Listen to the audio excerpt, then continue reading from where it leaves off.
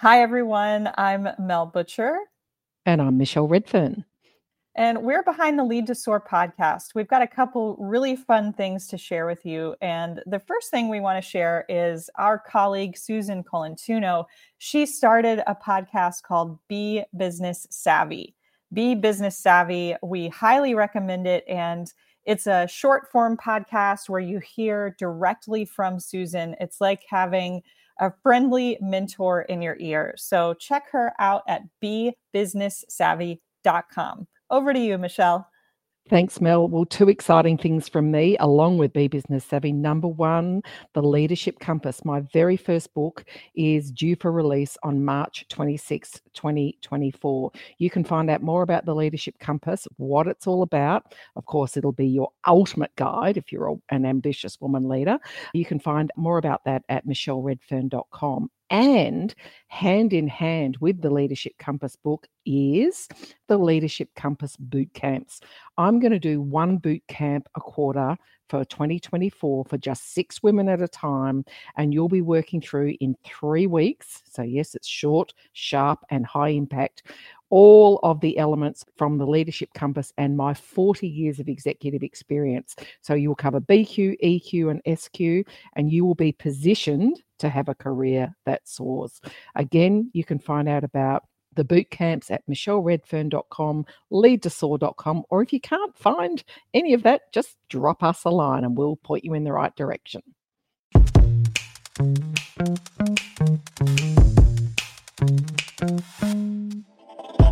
You're listening to Michelle Redfern and Mel Butcher on Lead to Soar, bringing you the best leadership advice and mentorship from around the world.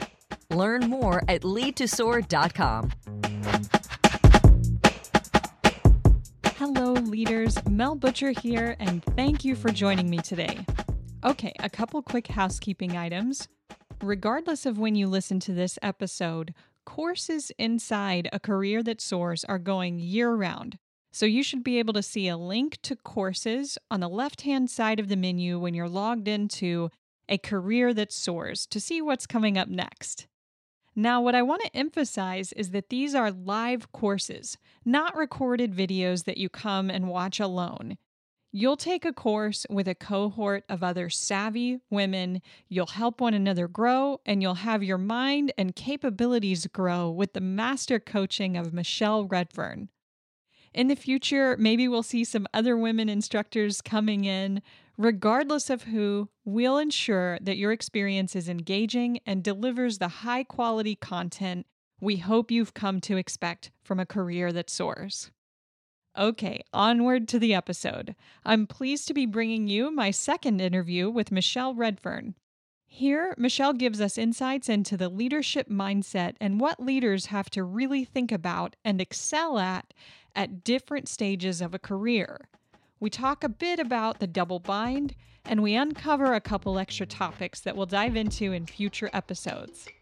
And now, it's my great pleasure to bring you Michelle Redfern.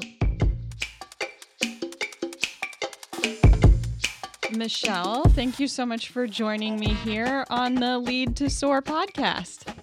Very nice to be back on our podcast and to be interviewed by you, Mel. Thank you. Absolutely. So last time we talked about your background and we went through quite a bit of your bio, and I thought today we would dive into some advice.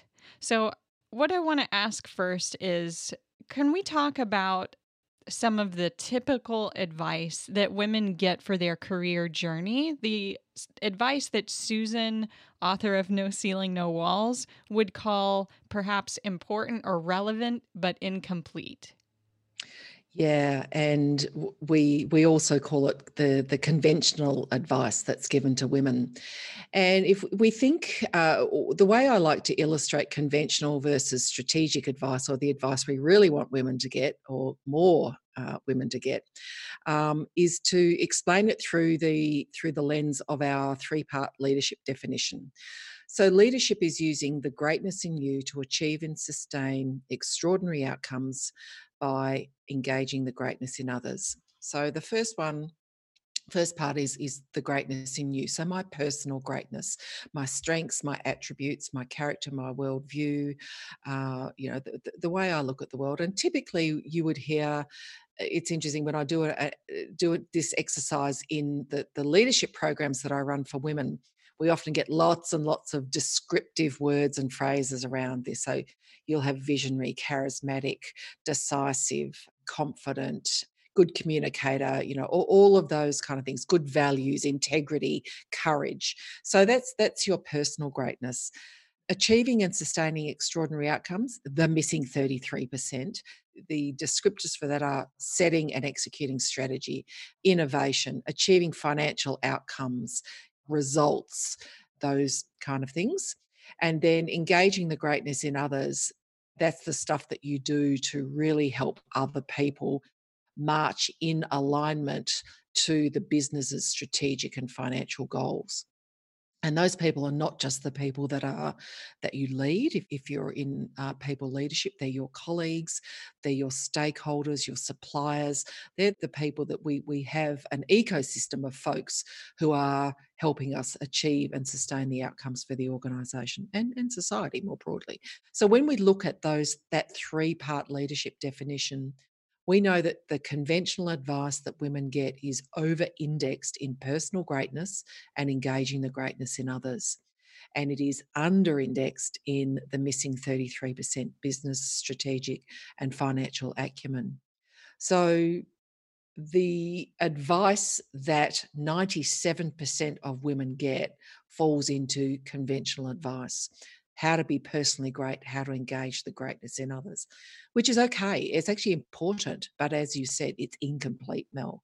And if women only receive advice aligned to those two components of the leadership definition throughout their career, that's why they're going to get to probably middle, maybe senior management.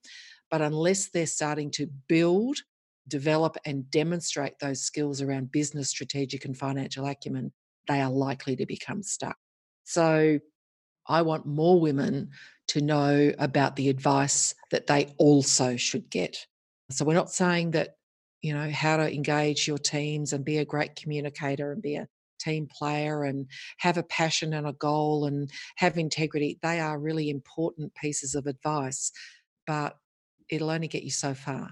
And that's why we talk about the missing 33% and how women can be more alert to and pay attention to and help shape the advice that they get. Today, I was participating in an online virtual conference, and one of the sessions was about leadership.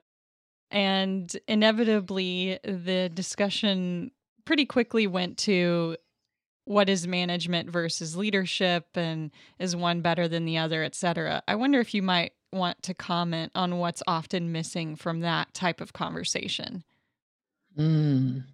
I find that what frustrates me about these kind of conversations is that everything is seen as so binary.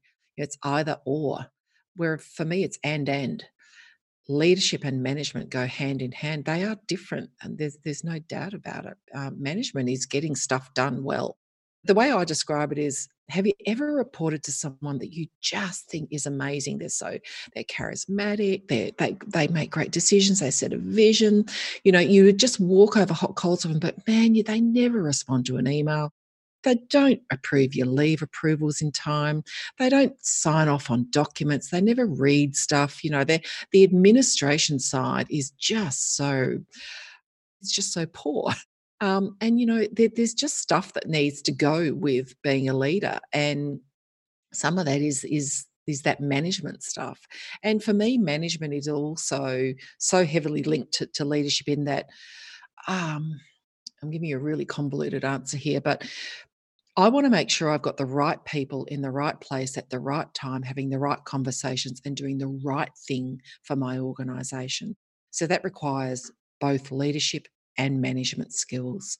And to look at that in a binary way or say one's better than the other or whatever is just rubbish. And look, put it this way, you Google leadership and you Google management, you'll go down the rabbit hole and you'll never, ever emerge. And, everyone's got an opinion and I am not short on them, but there is stuff about being complete. And again, if I go back to leadership, is using the greatness in you to achieve and sustain extraordinary outcomes by engaging the greatness in others. Some of that is management too. Achieving and sustaining extraordinary outcomes. You know what you are going to have to do? Evaluate supplier submissions and read all of the documentation. You are going to have to undertake due diligence of the accounts when they're presented to you, the financial statements every month if you're a director or a leader in an organization. There's administration that goes with being a great leader and helping you to make effective decisions. So yeah, it's not binary for me. It's not either or, it's and. Going back to the missing 33%, so when did you learn about it and how did it impact how you thought about moving forward in your own career? I learned about it officially only in the last handful of years. In fact, good old Facebook threw me up a memory today, and this time, I don't know, it was 4 years or 5 years ago, I was in New Jersey meeting Susan for the first time. So that's when I officially learned about the missing 33%, or just slightly before that, because I read the book No Ceiling, No Walls. And it was a giant bolt from the sky for me, because I went, and it was a bit like when I did my MBA. I went, there's a name. There's the name for the stuff that I kind of inherently knew, but certainly in earlier parts of my career, I did not pay much attention to, or wasn't given the advice to pay attention to, or I was given the advice and I promptly ignored it. So officially 4 or 5 years ago, I should know that, I think it's 4 years ago, is when I came across the missing 33%. And as I said, it was the biggest aha moment. I went, right, yeah. How did it change the way you decided to support women?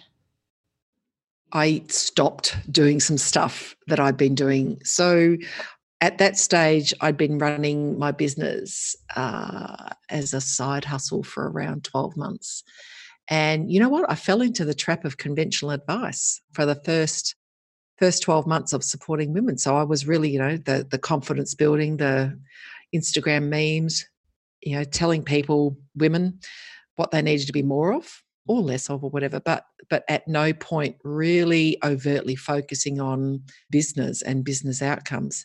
In saying that, I was very, very fortunate to be surrounded by what I would now call my personal board of directors, some women, including my wife, another woman that I just love and adore, Judy Pridmore, my business partner in my other business, Div Pillay, who were very, very clear on we're in business to do stuff and create outcomes. And these are my words, not theirs, but their messages, particularly over a period of time, were stop fluffing and start doing and start achieving outcomes, because you are not here to make yourself feel good. You've still got a mortgage to pay, an income to generate. And frankly, if you want to change the world, you're going to have to get much more serious than just following the crowd that has told women what to do in a conventional way for the last, since the world began, really, women have been told what to do. So that's how I changed. I stopped giving fluffy conventional advice and I started giving, this is what you need to do to create outcomes for yourself, your business, whether you are an employee of the business or you own the business, and for society in general. We are making this recording specifically for members inside a career that soars. And inside ACTS, there's 3 different circles. There's the emerging leaders, the leaders circle, and then the C-suite roundtable. C-suite roundtable. So directors and folks within a stone's throw of the C-suite. I'd love if we could get to maybe some tangible things for people in each of these groups. Maybe we could start with this concept of how leadership changes as you progress in your career. Yeah. And really timely, Susan and I were talking about that just in the last week in our last conversation.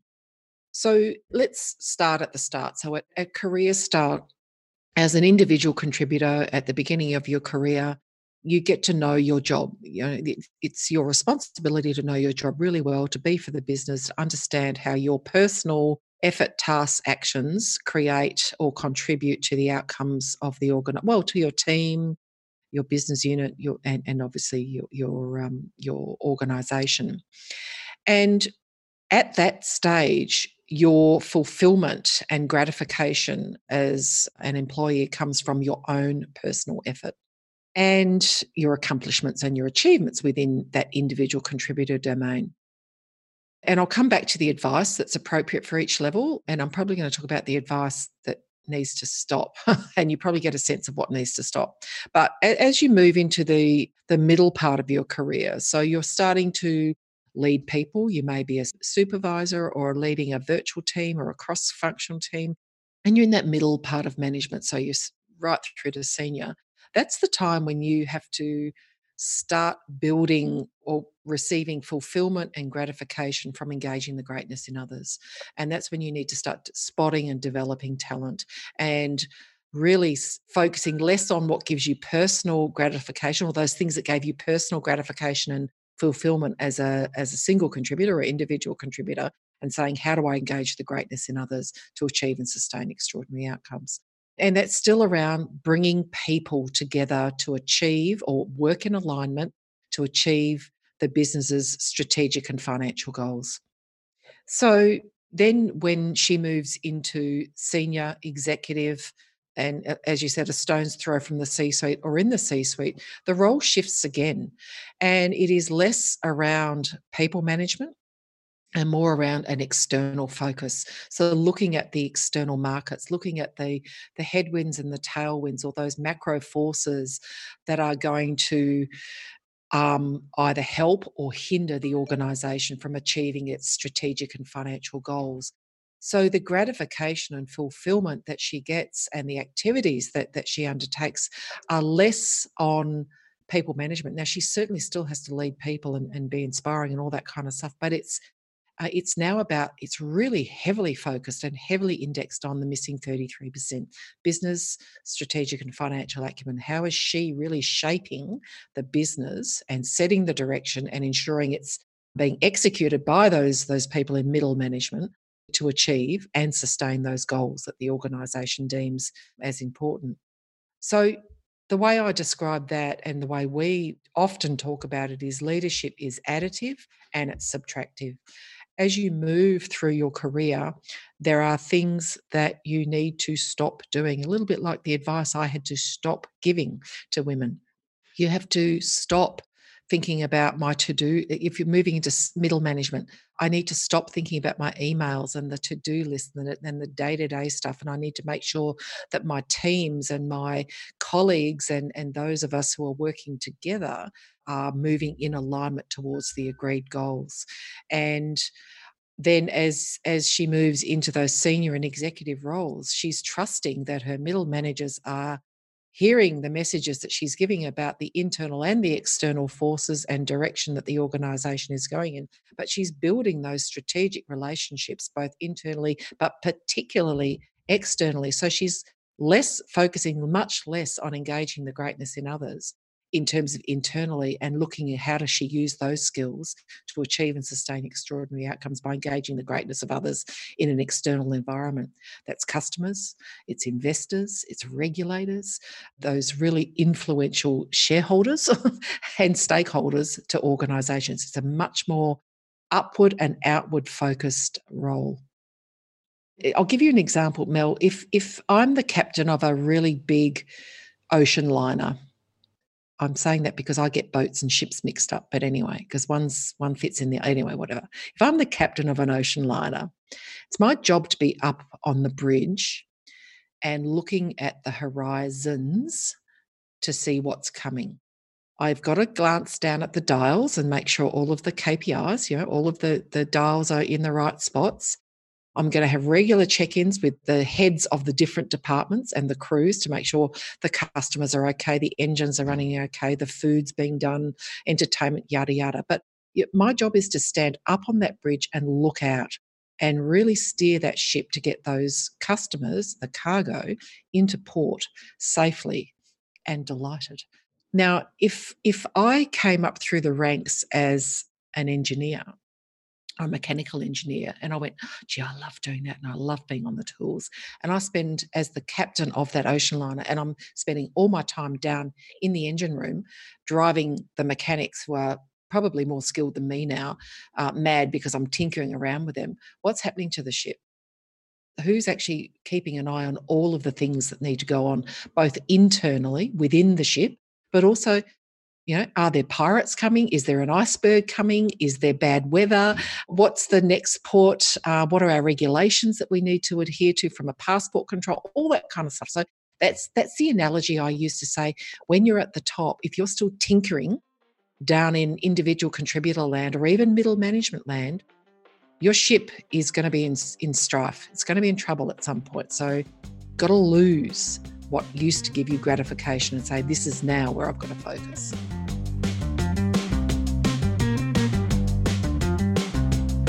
Hey folks, Michelle Redfern here. I want to talk to you about your mantle of leadership. Traditionally, when a queen is crowned, she dons the mantle and takes the staff of royalty. They're symbols of her elevated responsibility. Well, you're lucky because you don't have to wait for someone to give you your mantle of leadership. You can have it right now. And when you do, the path to advancement gets a little clearer. Our course, Your Mantle of Leadership, based on No Ceilings, No Walls, is a 6-week program that's perfect for an emerging leader or a leader who's in a more senior position but has never had the benefit of leadership development. We focus on foundational leadership skills and the leadership challenges and opportunities and the successful moves from career start into early management positions. You can find Your Mantle of Leadership in A Career That Soars under the Courses tab. See you there. I want to go back for a moment to something you said, and I'm going to pull up Susan's book, No Ceiling, No Walls, and I'm going to read us a small bit of that for our discussion. So this is towards the beginning of the book in a section called Anyone at Any Level Can Wear the Mantle of Leadership. And here Susan writes, do you want to be a great leader? Instead of thinking that you are an individual to whom the company owes something, realize that you owe the company every contribution you can make to its success in the marketplace. Break free of thinking that you're acting for individual achievement. Break out of self-limiting ideas and break through to a new understanding that you have a positional purpose to lead others in support of the organization's goals. And you can do this no matter your level. And then later on the page, this is really tied to what you said earlier. She writes, wearing the mantle of leadership in business means that you understand and act on the fact that you are for the company and by extension for the customer. So I had underlined this when I first read the book, and I think that this is a really important idea to highlight, particularly for folks that are at the individual contributor level, because I see this a lot with young professionals where the mindset is very much how little work can I do and how much can I get out of my employer. And how much can I get away with? Yeah. Yes. And that's definitely not a ticket to advance. I wonder if you want to comment on that concept and also the idea of wearing your mantle of leadership. Yeah. And I'll comment on it through in hindsight, what I now know is some of the best career advice I got when I was a very, very young leader. Of course, I don't think I paid enough attention to it at the time. So the advice I got, the context was I was 22 years old. I was a branch supervisor of a lending, a bank, a small bank. And I'd come into leadership young, very young, obviously, but I know that I'd been spotted as talent because I was for the business. I truly believed in the business. I believed in what we were doing, and I knew inherently that I wanted to lead. My boss at the time was terrific. And now he gave me 2 bits of advice, one which I have subsequently discarded because I don't think it's helpful. But In fact, he gave me lots of advice, but because the advice was, as the leader, you need to be the first in the door and the last out the door. And of course now I just think that's rubbish. So that's very dated. It was 1986, so let's be clear. But the helpful piece of advice was, which is in line with what Susan says about wearing your mantle of leadership, is, Michelle, treat this business like it's your own. Every decision you make, you are funding. So every decision you make, you've got to imagine that you're writing the check to fund it. And for Australians, that's dating me because we have so few checks anymore. But anyway, now what that meant was really think carefully. And if you want to get more staff, who's going to pay for it and how are you going to pay for that? If you want to change the hours of the bank branch, what's that going to mean for customers? If you want to, really go soft on providing awesome customer service to our members that come into our building society, what's that going to mean? And so it was a terrific piece of advice, which I know I didn't pay enough attention to in the context of what I now know, the missing 33%. But I've got to say, it also underpinned some inherentness in me where customer service was just in my blood. And for me, the customer is always right, which, that's an arguable statement. But I'd grown up in an environment where my parents' customer and community was really, really strong.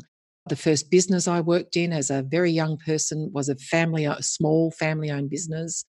And I saw quite clearly that effort wasn't them and they. I'm not being very articulate here, Mel, but there's no them and they, it's me. If it's meant to be, it's up to me. Or if it's to be, it's up to me. And I needed to show and demonstrate that I was for the business all the time, that I was really, really committed to this business growing. Now, as an individual contributor, what that meant for me, or even as a very young leader, so in that second part, I guess chronologically I wasn't in the second part of my career because I was still quite young, but I was in junior management at that age. I was also ambitious, and I worked out, again, pretty quickly to climb the ladder in those days meant that you had to demonstrate really overtly that you were good for the business, that you really made a difference. And having an attitude of, hey, this place owes me something. Well, they didn't owe me anything. I owed them. They paid me every fortnight and I needed to earn that. And they're called earnings. You've got to earn your wages. You're not paid to turn up and sit on your bum for 8 hours a day or whatever. The company has invested in you to achieve an outcome for it.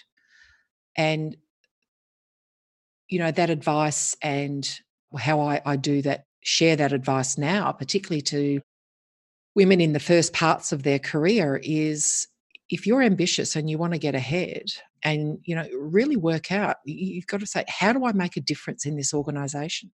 What are the problems I solve? What is the difference that I make? And what is the value I create for this organisation? And living by that has meant that I've had a really brilliant career. I've got brilliant career on my mind because I've just been writing about my brilliant career at the moment. So it's such an identity shift, and it's such an important identity shift. But it's so important. If you want to be a leader, there is no they and them. There's no they and them. This is us. We are here to achieve and sustain extraordinary outcomes for this organisation. So first protocol is having that shift in your own mindset. The second is, my positional purpose. So what is it that they pay me to do around here? What is it that is really important for me to do every day, every week, every month, every year to achieve or contribute to achieving the business's strategic and financial goals? So that's my advice. A bit preachy, but I really get frustrated with the they and them. Oh, they should do this, and look at them up there, or management. And I think, oh my lordy, well, that is not the attitude. Right. I guess something to acknowledge here would also be if you feel that strongly in a negative way about the company and its leadership, perhaps you're at the wrong company and you need to seriously think about what your next step should be. Spot on. Spot on. And so the other side of this, because sure, there are work environments that are not great. So I'm not suggesting that people go, oh, well, this is, maybe it's just me. No, there are work environments that are not great. So I want to put that to one side, because that's a very genuine consideration. That's a whole other conversation. But when you find yourself in a position that you think, oh man, I hate going to this place and I'm really not enjoying my job and I don't like what I do and I just kind of really can't find anything positive in the day. And where you do have a choice, because I acknowledge that not everyone's got a choice just to say, right, I'm quitting and I'm going to go and live the dream somewhere else. Really question, should you be there? And the other way I'd say that too is to people, and it's a little bit like, it's interesting, Mel, we were having a conversation the other day about leaders who actually don't want to lead. And I think, well, get out of the damn way and let someone else take that role who does. Because you're blocking. You don't want to be there and you're blocking someone else who does.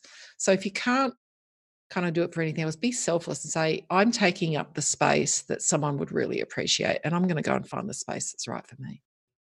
Let's imagine our listeners are members for a moment. Let's imagine someone who's successfully made this shift, which I think happens at that emerging leader level.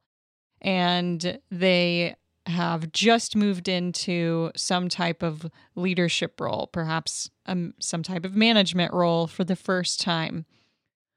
Talk to us about what shifts they have to make as they step into this new role.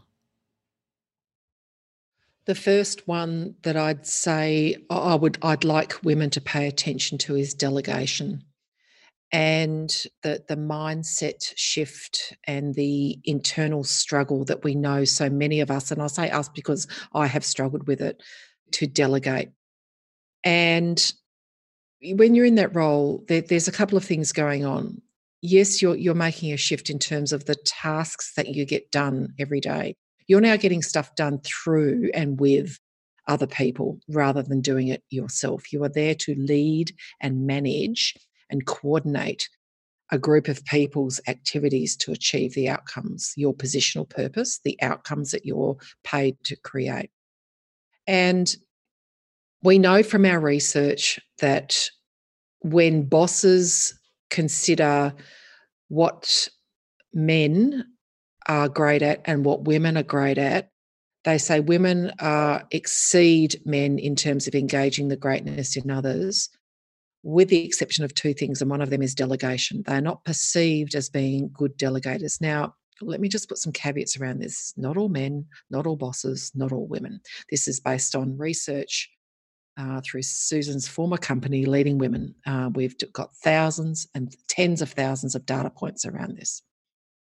So what's happening there? What's happening is when I'm moving from individual contributor into leading people, I've got to shift to how do I provide direction, both set and provide direction? How do I coach? How do I mentor? How do I lead? How do I assemble a team, a diverse team, and shape it so that it's working in harmony? So there's a whole bunch of things going on there that mean that I have to work in a different way than just doing my own job every single day. So I have to spot the talent. I have to spot the greatness in the others. So what are people good at? What do they want to be doing? Where do they need to be focused? But what I shouldn't be doing is falling into the trap that I fell into, which was, oh, look, it'll just take too long to show someone how to do this. I'll just do it myself. It'll be quicker if I do it myself. And which is okay, everyone, all hands to the wheel in a crisis and yada, yada, yada. But we are not, apart from 2020, we're not continually in crisis mode. And your role as a leader in that second part of your career is to develop people and develop the next leader. And if you're not teaching, if you're not demonstrating how to rather than doing, you are not in service of the organisation. You are not in service of the people who report to you, because you're actually not developing that next Oh my gosh. Okay. wave. We have to say that again, right? That we have to emphasize this. If you in this role, if you're not developing the next leader, you're not acting in service of the organization. Absolutely. You're absolutely not acting in service of the organization if you are not spotting and developing the talent. So again, I am going to toot my own horn, because what I have been very, very good at, based on my aspirations and my ambition, so quite selfish, is spotting talent and developing successes over the course of my career. Because I know that particularly as I became more and more senior, that I was likely to only occupy my role for a set period of time. Now, for me to go on to my next role, I needed to have someone, particularly in the same organisation, I needed to have someone ready to take my role. In fact, I needed to have 2 people ready. She's ready now, she's ready in 2 years' time. And if I'm not developing them, if I'm doing their work for them, how the hell am I developing them? How am I getting my successor ready? And then how can I catapult myself into my next role? I have had women as recently as this year say to me, Michelle, I am so good at my role that I've been told I will never be moved because they can't afford to lose me. Now, there's 2 things going on there. Number one is, have you actively chosen a successor or successors, and are you developing them, and are you this is the pie mentoring, are you exposing them to the people who are going to make the decisions about your next role? And we'll talk about pie mentoring in January when we do mentoring month. But the second thing is, you're a risk to the organization. Your boss is saying, oh my God, I can't let Mel go because holy hell, we've got no one to replace. She is irreplaceable. And you know what? It's actually too hard. I don't want to go and train someone else. That's her job. And you know what? It's just easier to leave her there. Now, there's a bit going on there with gender dynamics as well, because really her boss should be going, I need to intervene here with Mel and say, Mel, your job is to develop your team to march in alignment with to achieve the company's strategic and financial goals. It's also your job to develop talent. Now, why are you still fiddling around in the engine room, my friend, when you need to be on the next couple of floors up and bringing the mechanics out so that they've got exposure to different parts of the business, different tasks, activities, skills, etc. So delegation is pay attention. Pay attention at that middle level. Are you delegating? Are you developing? Because if you're not delegating, you are not developing your successor and the next leaders for other roles that are coming up. And it is a trap that we fall into. Why do we fall into it? Oh, I don't want to be considered lazy. I don't want people to think I'm a shirker. I don't want to bother people. I have not yet had that identity shift. I'm the leader. So it's my job to direct traffic here. It's my job to assign duties and tasks and keep people accountable. This is my job. This is my positional purpose. So that identity shift if you're going to pay attention to anything, there are many things to pay attention to. That would be the one thing. I'm so ridiculous because I say, now everyone pay attention. This is the one thing, and then I'll say it 5 times whenever I'm talking. This is the one thing as you move from individual contributor into leadership, into those first line leadership. Please understand your mindset around delegation and get really comfortable with it, because it will derail your career otherwise. Every time I get the chance to share this, I share it because it's applicable at multiple different levels. A mentor once said to me, moving up begins first in your mind. I know. And I the first time I saw you write that, I was like, yeah, fist pump. So true. And, putting on your mantle of leadership happens at every level. And I have written, spoken lots. I have always considered myself a leader. Now, I don't think that is necessarily the case for all women. So I've always been very comfortable in that, I want to be the boss. I want to be the leader. I'm happy to be out front. And I understand, and I certainly acknowledge that not everyone has that inner self-belief to start off with. Now, I think you need to recognize that and say, so what do I need to do about that? Because they and them,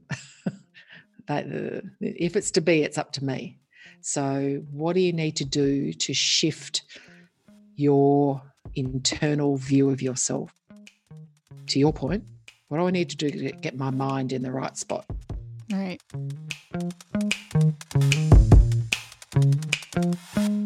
You're listening to Lead to Soar. Find information on upcoming events and learn how to join the network at leadtosoar.com.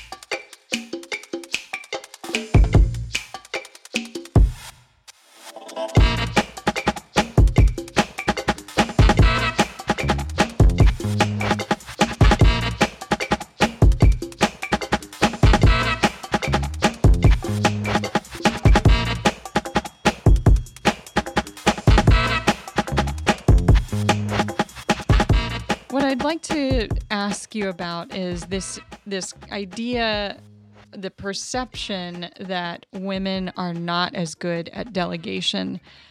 I feel like a part of this perception could have to do with the double bind, or perhaps even women holding back on delegation because they're aware of the double bind and they don't want to be perceived as pushy or bitchy or those things. Yep. Could you comment on navigating that in the context of delegation specifically? Yeah, I want to pick up first on the P word, perception. So your career success is dependent on your proven and your perceived leadership skills. And you can prove your leadership skills. We do that in all sorts of different ways in organisations. So we can get certifications, we can have scorecards that have got green all over them, we can get references, we can, there's some artefacts that you can develop and generate and hold on to that prove your leadership skills. However, when decisions are made about your career success by others, it is not just, as much as I'd love it to be very objective, and it is not, is subjective. So there are people in your organisations who will have a perception of you. And if the perception of you is that of someone who's for the business, has got potential, is demonstrating her business strategic and financial acumen as appropriate to career stage, guess what? Things are, things like, well, she needs to upskill in delegation and what have you, they are going to be chalked up as this is a development opportunity and we're going to do something about that. So I just wanted to really highlight perception is real.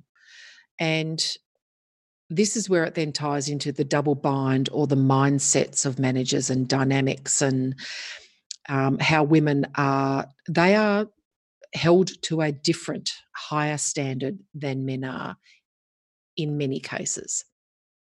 So the double bind, I actually think it's a triple bind because women get bound up in it as well. So because we're held to that different standard, and the more we talk about it, it's a little bit like it becomes a self-fulfilling prophecy.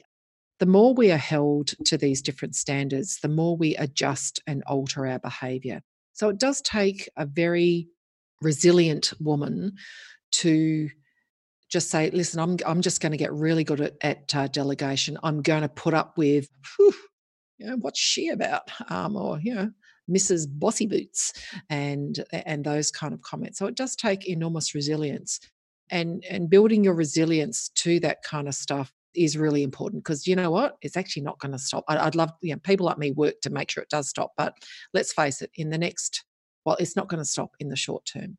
So women will encounter a set of standards where they're expected to behave in a certain way, and when they don't behave in that way, they will encounter resistance, whether it's passive or overt.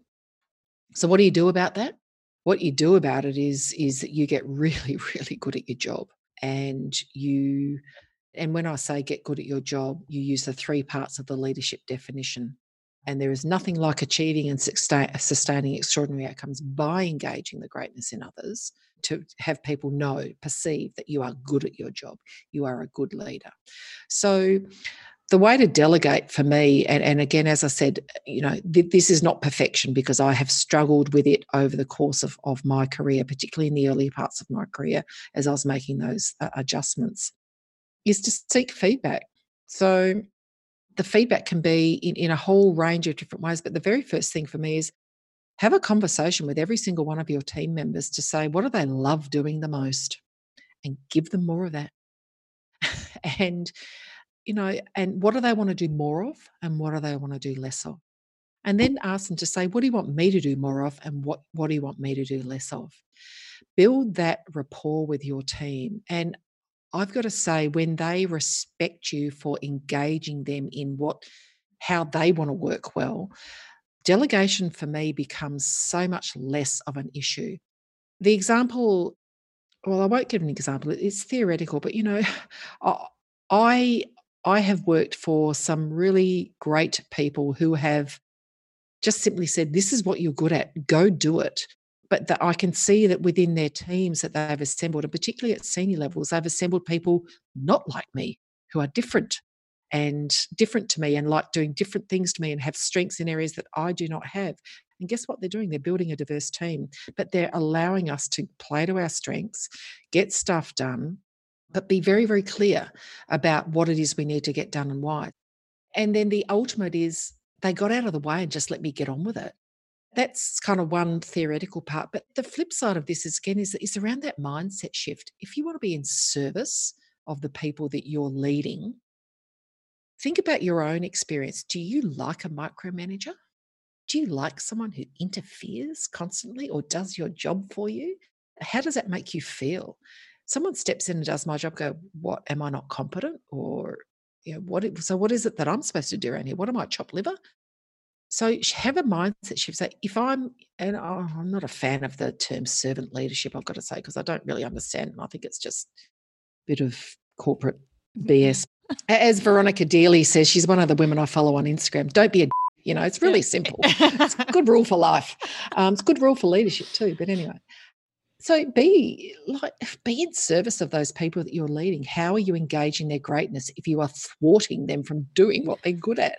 Well, and I think just to add a comment on that, I think if we individually think back to the managers whom we enjoyed working for the most, I think we can see that we enjoyed working for them not because they let us get away with being lazy, but because they engaged us in a way that showed us, you bring value, here's how you can bring more value, and we'll have some fun doing it along the way. Those are the people that I think we look back on and think, wow, I loved working with that person.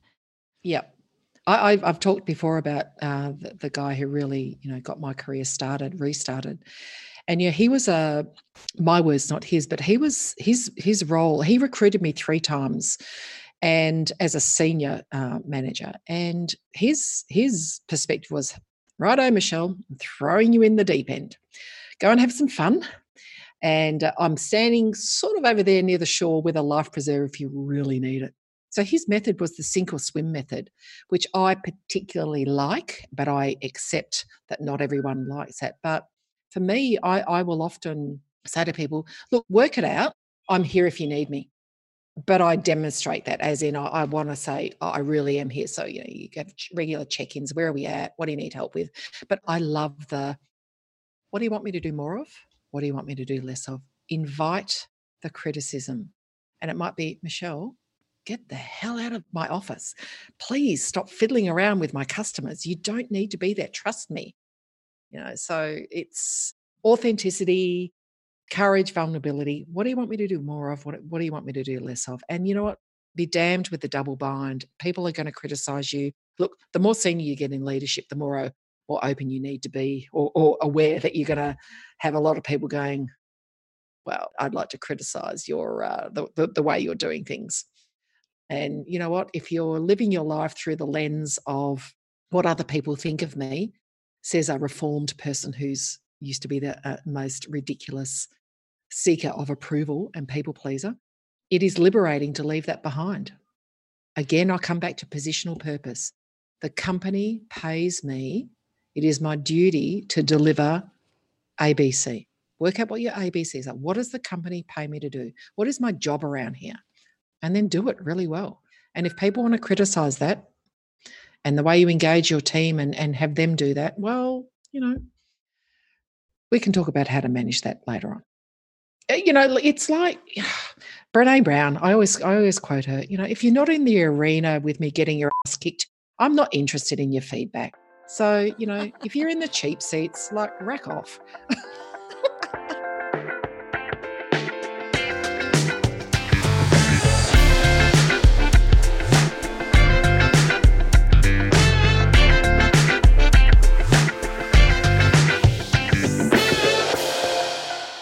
It's interesting.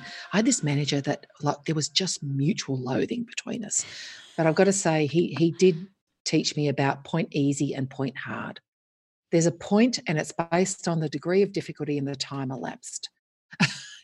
There's a problem at day 0, and it's kind of on the scale of 1 to 10. It's probably about a 3. On day 30, on the scale of 1 to 10, it's become a 7. On day 60, it's become a 10, so on. So you got point easy to have a difficult conversation, and you got point hard. And in terms of people conversations, I have had people say to me, I've just had the most unbelievable performance review. So bad. But why didn't anyone tell me 6 months ago or 12 months ago that I was being a fool or that I wasn't meeting? Why did they tell me now? Yeah. I'm going, oh my God. Oh my this gosh. is leadership 101. So okay.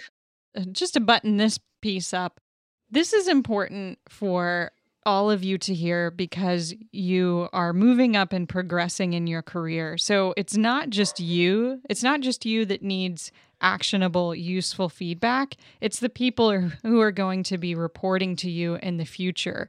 And if you don't learn to have these difficult conversations that might involve you giving someone negative feedback, it's going to hinder your ability to lead. Yeah. And Mel, coming back to the missing 33%, when you anchor constructive feedback in, this is what we need more of from you to achieve the business's strategic and financial goals, my goodness, that is, for me, it's just so simple. Now, behavioural feedback is a little bit of a different kettle of fish, but still aligned. So, yeah, I agree. We need to have a deeper conversation about performance feedback. And, you're there to lead. And again, positional purpose. I'm here. I'm paid to achieve and sustain extraordinary outcomes for the organisation. How do I do that? And what's my career stage that I need to do that at? All right. So to wrap up our conversation for today, let's talk about the next step, going from leader to basically the C-suite level. When anybody or a woman makes this advance to this very high level, what changes and how does she need to shift how she's thinking about being for the business? The simplest shift, the simplest way I can describe the shift is thinking about inside the company versus outside the company.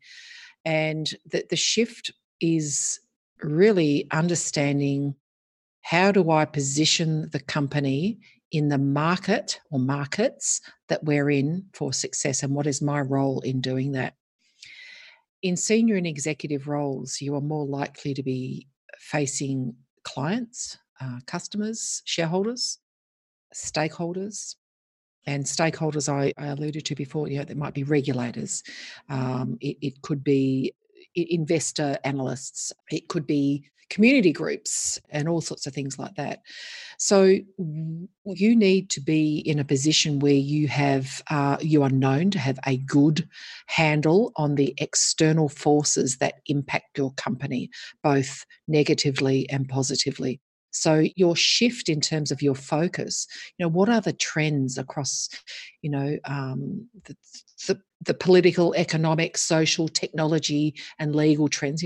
pestle analysis, that are impacting your company. What's your role in making decisions to position your company well? What are your clients and your customers doing, and what are their needs, and how are you meeting their needs before they even know their needs? So innovation and creativity, and really bringing innovation and a culture of innovation into the company. A strategic network, being known as a person who has a very good strategic network, external strategic network. And this is where I want women to pay attention to networking. Networking is not going to conferences and after-work events with kind of average quality wine and exchanging lots and lots of business cards. We're networking right now. Strategic networking is connecting with and engaging the greatness in the right others. Who are the right others? And that's from a network perspective, who are the right others as you're in those very senior executive and C-suite roles, particularly externally. Both internally, but particularly externally. In very large organisations, your internal network and cross-collaboration across divisions will be important, but that external network. And what I'd like women who are aspiring to, or who are making that transition, to pay attention to is, we hear feedback around, she's really good at her job, but she's so focused on it that she doesn't lift her head and look up and out. It's a little bit, I'll go back to my ocean liner again.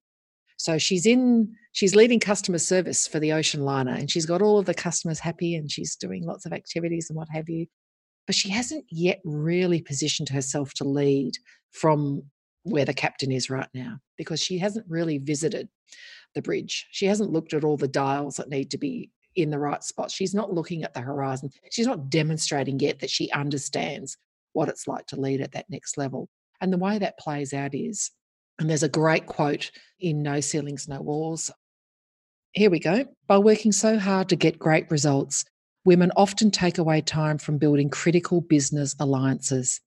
Given the opportunity to stay in their offices and make sure their report is perfect, or going out of their office and talking to Joe about his business, women are more likely to do their own work.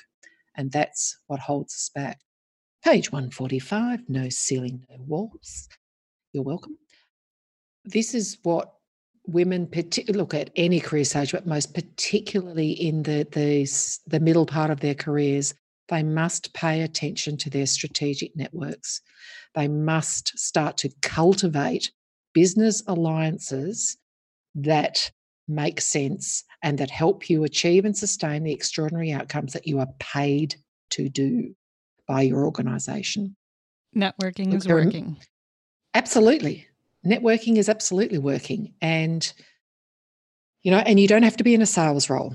You don't have to be in a customer-facing role. It is super, super important. If you're in technology, how are you working at what your competitors are doing? What technology are they tapping into? What new technology partners are there out there that maybe you can get to before the competitors do? In HR, strategic networks, if I can source really good talent because of my networks, guess what? Number one, I'm getting the best and the brightest people to come into my organisation on behalf of my organisation. But I'm also saving a bucket load of costs, because strategic sourcing of top talent is expensive. There are just so many examples. Doesn't matter where you are in the organisation, strategic networking is working. On that note, I want to thank you for joining me today. This has been a wonderful session, and I've been taking notes, and I've got multiple ideas for future episode topics. So this is great. Awesome. Thanks, Mel. I like the way that you stretch my brain, because as you may have already observed, I do like giving advice, but I do like giving it in the context of where I haven't got it right in my career. And I've said often before, I said to Susan, where were you 25 years ago when I needed you? Well, she's here now. I'm here now. You're here now. And we're here for those women who need us. That's right. Thank you for joining us for this episode of Lead to Soar. We sincerely appreciate your honest, positive reviews. You can leave questions at leadtosoar.com for Michelle and Mel to answer on future episodes. Until next time, we hope you'll use what you've learned here and lead to soar.